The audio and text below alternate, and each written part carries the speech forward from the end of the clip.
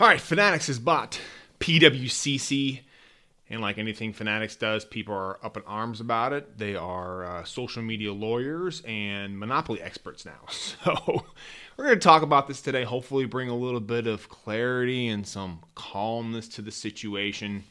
I get it. People, when things are changing in their life and changing in things that they care about, they get scared. That's kind of the first initial thing that comes to mind. So I get it.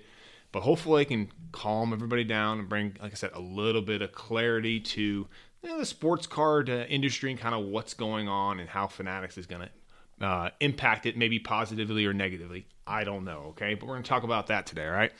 Full disclosure. I love giving you guys disclosure statements here.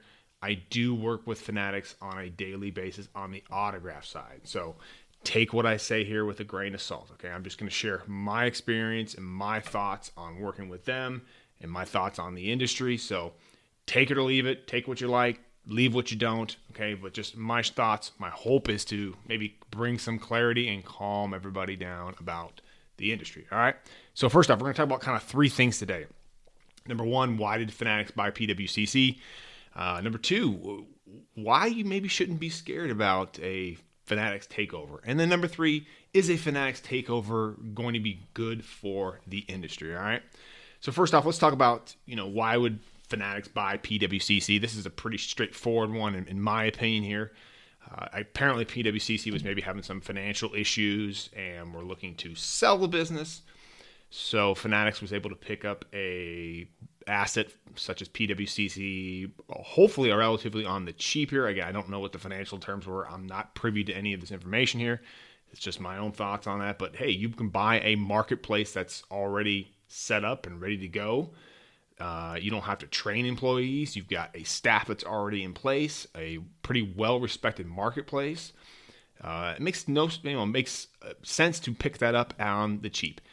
Main thing, though, is you get to pick up some customers who buy this stuff and who buy a lot of sports cards and who buy expensive sports cards. So getting access to those customers is, depending on what the final price pay was, is very good. It's hard to find some of those customers, hard to get customer information. But also, too, if you're looking to have a marketplace, it's tough to train people. And it's tough to set up a marketplace and get it up and running, give it running positively and making money. So if you can expedite that process and buy that asset on the cheap, it makes sense. Again, can't be mad for Fanatics. They've got the money. It probably wasn't all that expensive of a buy for them.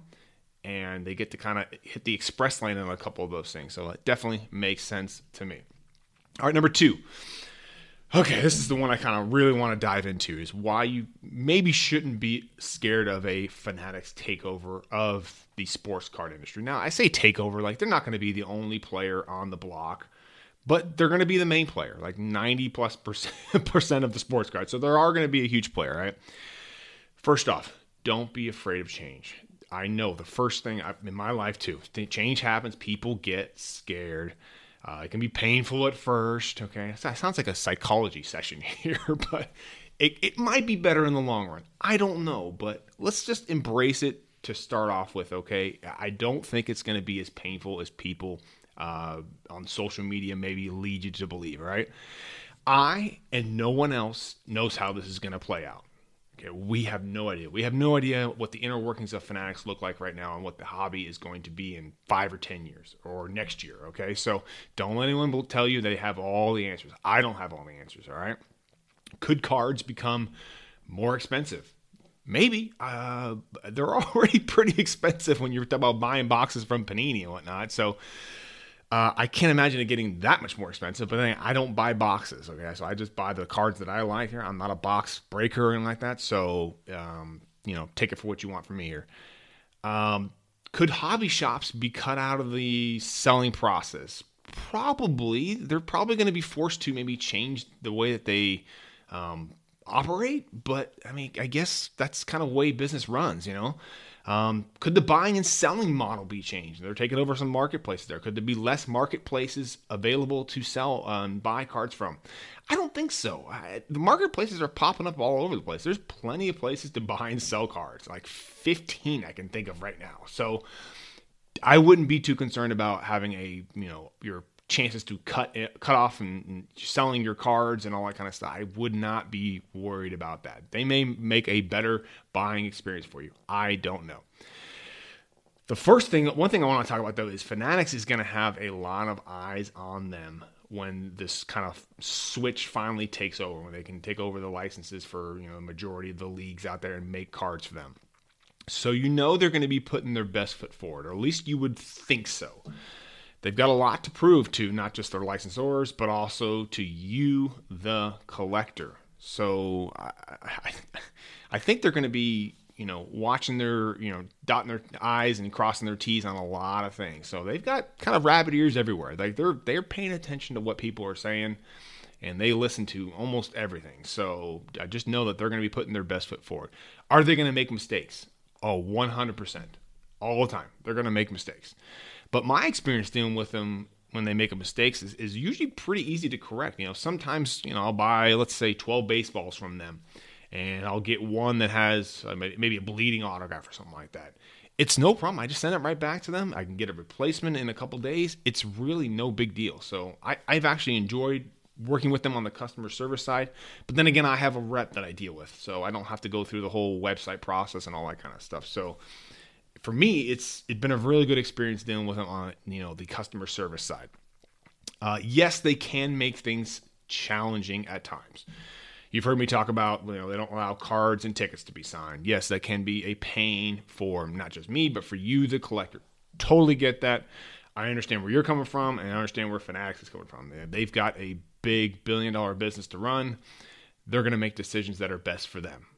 That's just the way it is. They may not make decisions that are best for you, the collector. They want to take care of themselves. I get it. I've talked about this on this show many times. I don't think the whole card and ticket thing is going to be forever. I think they might change that policy at some time.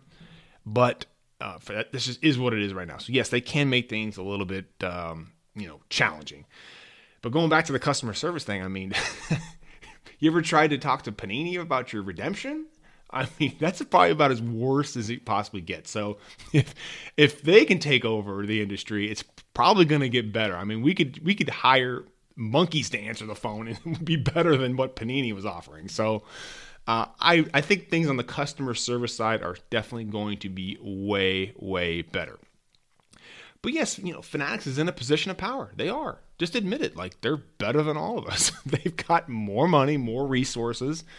But that can also be a positive too. They have the ability to make things happen on a bigger scale for the hobby. But again, they make the rules right now, so we've got to follow those rules. And if we don't want to follow the rules, that's fine too. But at least we have a choice on whether or not we want to make the rules. Fanatics is an e-commerce giant. Okay, they run pretty much all the major leagues websites, like MLB, NBA, NFL, NHL. I think they want to run that one as well. They run a bunch of college ones, so they know what they're doing when it comes to e-commerce. They know how to sell a product online. They know how to make a good experience online, or as best as they can make it out. Yes, people are going to always complain about something. They're always going to complain about something with customer service on any website or any customers. So I would not be concerned. You hear about all these claims about bad customer service or whatever it is. Listen, that just hasn't been my experience. Every company's going to have that, all right? They've also hired a bunch of people from some of the industry leaders. Okay, they've bought Topps. Okay, they've hired some Panini people. They've got PWCC now. So they have a lot of experienced people in the industry that are working now with the sports card side of their business. So they've got some people that know what they're doing, or at least have experience doing some good stuff in this hobby. All right, so let's talk about the product here. I think so. Everybody's big complaint about Panini is the product, right? They're always complaining about it's off-centered, or the design doesn't look great, or whatever it is they got going on. So will the product be better? I would think so. They've got exclusive deals now with a lot of these printers here in the United States to print these cards up. So I think we're going to start seeing a lot more on-card autos, because again, Fanatics has access to a lot more of these athletes. You're going to see a lot more unique game use cards. We saw that with the patch on the opening day. A lot of stuff like that's going to be cool. If they can put stuff on the back of the card that says, hey, listen, this is the exact game this jersey was from, that's going to be cool. But there's going to be a lot of stuff that they're going to be doing that we haven't even seen yet or haven't even heard of. And they've got some really good creative people on their team. So I would just say, hey, listen, let's just see how this kind of plays out from the product side. But hopefully no more redemptions. I mean, if we could just get rid of redemptions and the sticker autos, I think that would be a very, very big plus for the industry. Speaking of the industry, number 3 here, this is going to be our last topic here. Is this going to be good for the sports card industry overall? Again, let me reiterate this. No one knows the answer. Everybody's got their opinions on it. No one knows for sure. So let's see it play out. I mean, don't be afraid of change and be able to pivot in your collection or be able to pivot in your business. I mean, are they becoming a monopoly? I don't know. I'm not a lawyer. Probably, but who knows? I mean, I'm not a lawyer. You're not a lawyer. So let's quit being the Facebook lawyer, all right? The sports card, think about this too. The sports card industry really hasn't had a huge company such as Fanatics to do a full marketing campaign behind sports cards. Think about that. Have you ever seen an ad run for sports cards? Have you ever seen billboards at baseball games or basketball games? I mean, or social media campaigns behind them? So, I mean, imagine if Fanatics can bring in, let's say, 10 times the amount of customers that are currently buying sports cards. That would be great for me. 10 times more customers to sell to. 10 times more people interested in the product. So, that's going to be a good thing. The more marketing that they can do, because they've got the sales channels to be able to do stuff like that. Will some people have to change their business model? Sports card hobby shops? Probably, yes. But I think that's what makes entrepreneurship so exciting, is the ability to make changes, see if you can make that change, and think about, hey, what can I do to keep my business going?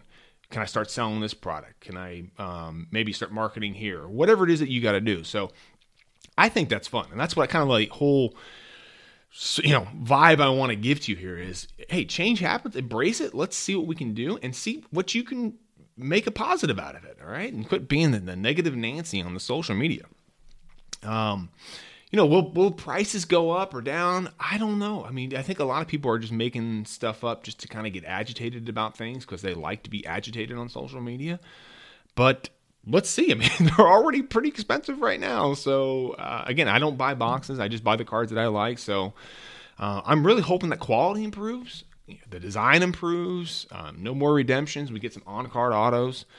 Will collectors be pissed at what Fanatics does? Probably, but again, it's social media. Everybody's always angry about something all the time, all right? And it's always the same people over and over again that are always upset about everything. So, let's see how this thing plays out. One thing is for sure, though, is the industry kind of really couldn't keep going the way it was going, in my opinion. Again, the redemptions, the customer service wasn't quite there. Again, you guys have all dealt with Panini. Product quality, sticker autos, I think we can kind of get rid of all that and get like a streamlined process for everything as far as buying, selling. I think there's going to be some really cool opportunities going to pop up and that they're going to present to you, the collector. And it's just I think it's going to be fun. I really do. And worst case, we can always go back to what we were doing before. Like if we don't like what Fanatics ends up doing, hey, guess what? We can collect something else. We can, you can always collect cards, all right? You can always find something to like, listen, Fanatics is going to do something you probably don't like. But hey, I think it's going to be a positive thing overall. And again, you'll be able to do what you want with Fanatics. And if you don't want to partake in it, then hey, listen, no big deal. You can always do something else. But let's just see how it plays out. I think it could be some positives, and there's definitely going to be some negatives for sure. But again, I don't see this as a bad move, and I'm not an overly negative and pessimistic person every time they do something. Yes, they're taking over the industry. Yes, they make things challenging sometimes, but I think that in the long run, it's probably going to be better than what we had going on. So I don't know. Comment below. Roast me in the comments about how I was supporting too much of Fanatics or or too simple of an idea here, but I don't know. I love this stuff. I love when change happens because I think it's so much fun to try to pivot and do fun and new and interesting things. I mean, just think about when I started this business. It's definitely not where it is right now. We're not doing the same things we were doing when we started. So it's really fun and exciting. I love this kind of stuff here. So again, don't forget to visit the website, powersportsmemorabilia.com. Also give me a follow over there on Instagram @PowersAutographs. And I will see you on the next episode.